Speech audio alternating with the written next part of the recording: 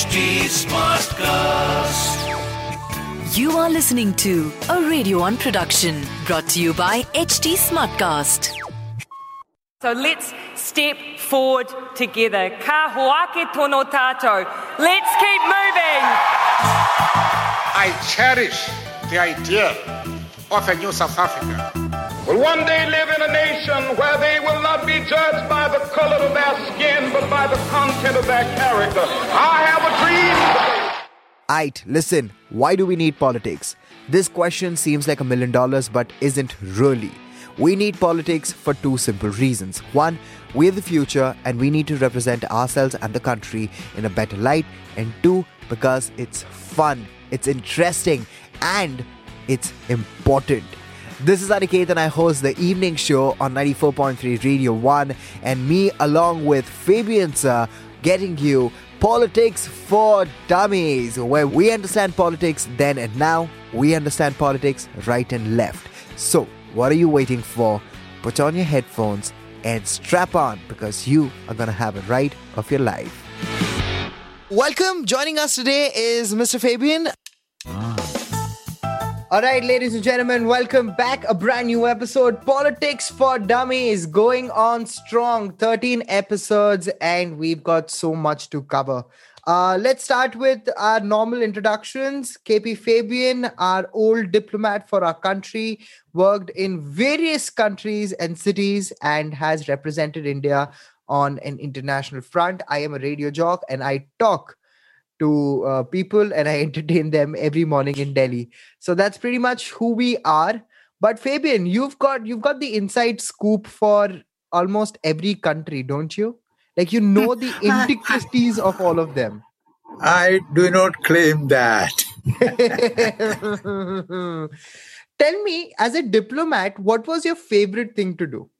Well, as a diplomat, the favorite thing is to talk to others, or rather listen to them. It's more important to listen, okay, rather than to speak. All right. And talking about listening and speaking, we're going to go ahead and talk about China and hear about China, because at this point of time, China, Taiwan, Hong Kong, India, it's a rabbit's hole that keeps on going down. And understanding this is a very important thing. So, Fabian, let's start with the most basic question. Why or how did China become such a big power till like 2021? I mean, it was, of course, it's like area-wise, population-wise, China has always been there. But then how did China become this big in the last recent years? Interesting question, but I want to ask you a counter question. Okay. Have you chosen China for this conversation because this is the centenary of the foundation of the Communist Party of China, which was founded in 1921? Is that the reason why you chose this? In which case, I congratulate you for your historical sense. I mean, I chose it because I had too many questions about China, and that's about it. Nothing more, nothing less. But if you want to congratulate me, I would take that congratulations, man. I mean, there is nothing wrong in not being congratulated. But yes, I took China at this point of time for not the reason you say, but for the reason I believe that at this point of time, understanding, the phrase is keep your friends close, but your enemies closer, right? That's the phrase, right? I'm not implying anything here, but if someone's smart enough, he would know where I'm pointing at. Well, thank you. I have always practiced it. At any National Day reception, I spend more time with my Pakistani counterpart. Nice. And in Rome, with his wife, who had the best collection of Indian music. Wow. And who incidentally was the daughter of the foreign minister of Pakistan. Nice. And once I came to know from her that the next day President Musharraf was landing there on a private visit. Hey, see? So it's important. Very you are important. Right. Very important. Very important. Now, coming to your question about China's strength. Well, I will certainly speak about China's strength, but if I may, let us do a SWOT analysis. Okay. Strengths, weaknesses, opportunities, and threats. Is that a good idea? Yes. Okay. Now, coming to the strength, as you yourself said, China is such a huge country, 9.7 million square kilometers. Of course, it's not the largest. Largest is Russia, 17 million. Next comes Canada, 9.9. And then comes China. Okay, that is, in a manner of speaking, it is a strength. Also, the population, demography, that also is a strength, but it can also be a weakness, as we shall see. Now, China's strength comes from, let me put it this way, three factors. Okay. One is that the economy. Mm-hmm. In 1976, China accounted for 1% of the world GDP. All right. In 2019, it accounted for 14.2 trillion. Okay? Wow. And that is hell of a lot because the world GDP was 87.7 trillion.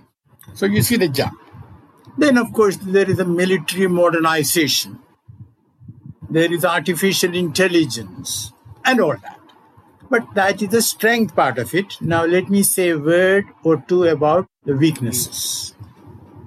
Well, demographically, China is going to be in serious problem because of that one-child policy law. Yeah. Well, they have amended it, but it will take time. Yeah. They recently did it. Yeah. Now, the thing is this, in 1978, when they started their economic opening, you see, at that time, the working population accounted for 90% of the adult population. And now, in 2020, it accounts for 83%. Okay? Now, let me put it a little more in a slightly different fashion. In 1978, there were 9 workers for each retiree. Okay. In 2020, there are only 5 workers. Oh, that's too for less. each retiree. Okay? And according to Lancet, the research organization, by the end of this century, China's population will be down by 50%. Ooh. So there are serious demographic problems which, China is trying to take care of, but they are not easy. Okay? That is one. Secondly, China's growth has been export-led, by exporting to the rest of the world. Yeah. Well, mainly thanks to the United States, because it's only after Nixon went to China in 1972. All right. Much later, it happened. China could join the world community, so to say. Okay. Its entry into WTO came around 2000. All right. And then, its exports shot up. All right. Okay. Now, world trade is not going to grow as fast as it did in the past for various reasons. Yeah. Okay. So that is one thing. Now, the third thing is China's behavior. It's like this. Let's imagine 2 people. One has got a Mercedes 650. Okay. The other has got a Mercedes 230. Now, they are having a competition. Now, most obviously, we would say that the guy with 650 will, win. Except, it also depends on the driver. Correct? Yes, it does. If the driver is not smart enough, he will crash. Very true. By overspeeding. Now, China's behavior has been aggressive. Yeah. Not only towards India, as we all know, on which perhaps we would need a full discussion another time. Yes. But it has been aggressive towards the rest of the world also. Some countries, say Australia. Australia exports a lot of beef and wine. Yes. Because Australia told the WHO, World Health Assembly, that we need to find out from where did this virus originate. We need to find out whether China has been transparent. Then China hit hard on Australian exports to China. It really hurt. because China is a big, big trade partner. Yeah. So not only Australia, but China can be difficult with other countries also. Yeah. Now, and I said behavior also, of the tension between China and the United States. True. It was there under Trump. It is there under Biden. Only one difference. Trump acted impulsively. He tweeted. Yeah. Whereas Biden talks to his allies in Europe and elsewhere, Japan, India. Well, I wouldn't call India an ally, but we are very close. Yeah. And then tries to sort of do something in a planned way, unlike Trump. So that is there. We don't know where it's going to go. And even the European Union has become a little more, what shall I say, careful about accepting Chinese investment. Yes. Because, they are buying up companies.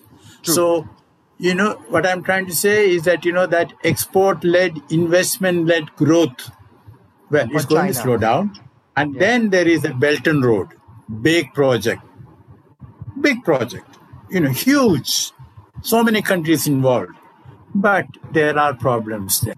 So I'll put it this way, it is not all sunshine. There are clouds in the sky, and we do not know when we might have a thunderstorm and some showers. All right. Fair enough. Now, let's talk about Taiwan and its connections to China.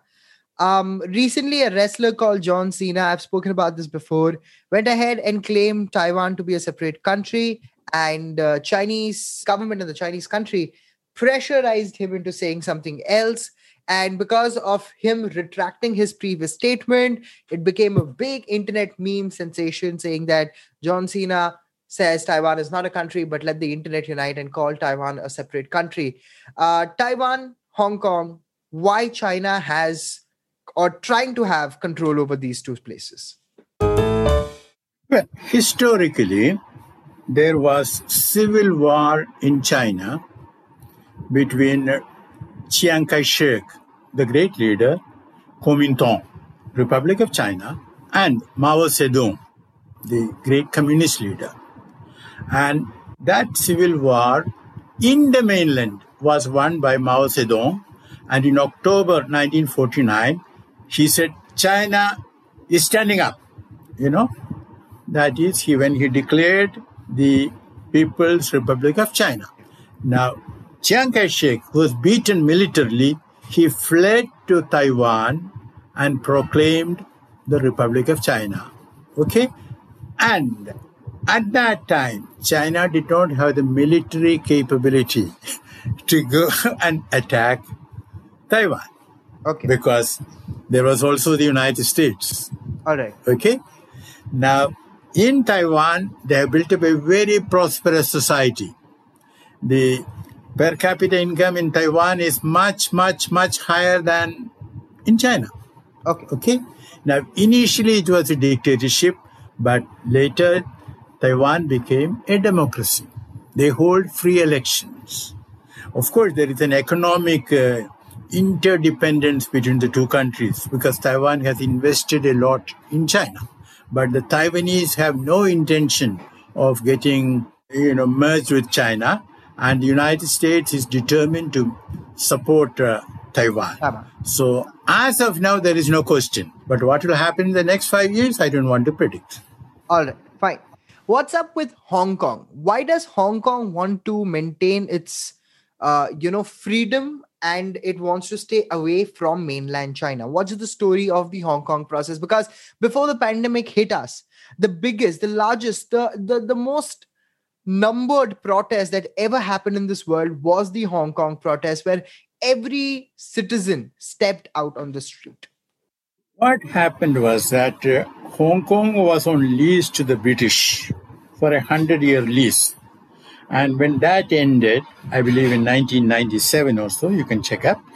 Yeah. Then China said, and there was an agreement with UK for restoring the Chinese sovereignty. And China said, one country, but two systems. Okay. That is, China pledged to respect Hong Kong's internal autonomy. Okay. But that pledge by China was not carried out.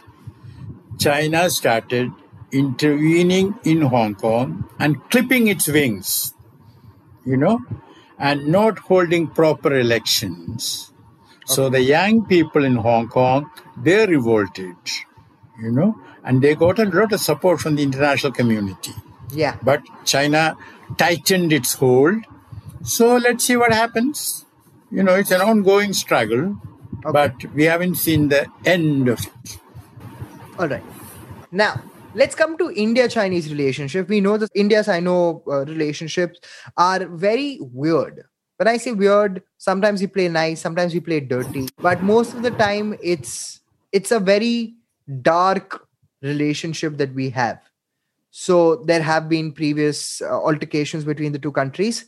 And right now, we see aggressiveness by China when it comes to borders on the Himalayan side, Tibetan side. So what is the Indo-Sino relationships like at this point of time?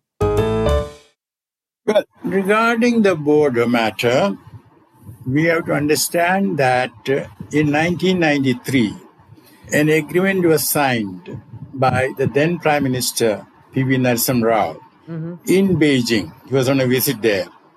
Agreement on peace and tranquility, between India and China at the border region.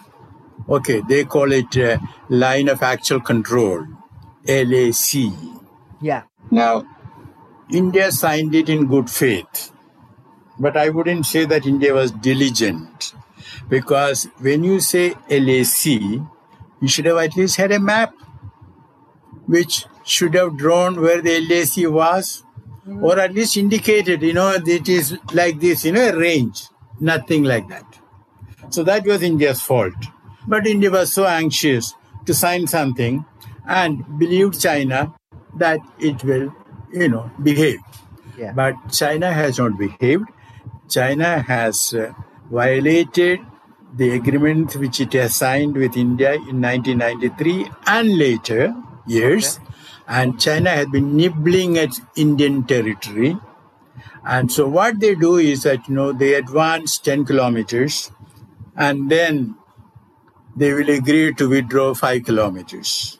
I'm putting it, bluntly. I'm not, it's not you know what I mean. So that is the technique they have been. Now, as you know, our External Affairs Ministry has come out with a statement, I think yesterday, I read about it in today's papers, that, there is no movement. And when we told the Chinese, why are you sort of adding more troops? They say that, no, this is, they were there. We are only restoring what was.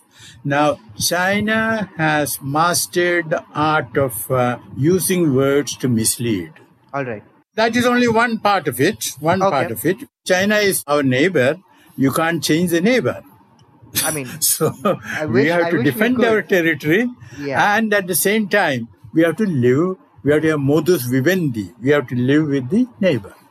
Okay. But defend our territory. So is China a troublesome neighbor or Pakistan a troublesome neighbor? Or both of them are equally horrendous? Both are troublesome, and we also have to understand that there's a deep nexus between them. That is, they act, with a certain consultations, when it comes to India. Okay. But between us, Pakistan is a subsidiary ally of China. Yes. You know what I mean? Yeah. So China has, in a manner of speaking, China can tell Pakistan what to do. Yeah. Because Pakistan has got so much money from China, that corridor and all that, China has invested so much. Yeah. Otherwise also, Pakistan is dependent on China. All right. So 4 major topics relating to China being explained right here. Of course, the atrocities and the stories surrounding China and their actions go way more than these 4 topics. But we're going to keep it short and simple, and we'll come back in the next episode, talk a little bit more. Let's talk about the Putin and Biden relationship that is going on right now. They seem to have an interesting conversation and creating a stir on the internet as well. So next episode, let's talk about that. Great. That will be an interesting topic. we shall go to Geneva. Yes, let's go there. Let's go there. If you want to listen to more such podcasts, then go ahead and check us out on htsmartcast.com. And don't forget, this was an HT Smartcast production, which is India's fastest growing podcast production platform. And if you want to have a conversation with me in regards to politics, you can always hit me up on Instagram. That's Radio Aniket for you. And if you want to give us feedback, at HT Smartcast is where we will be ready for your feedback. और सुनो नए नजरिए से.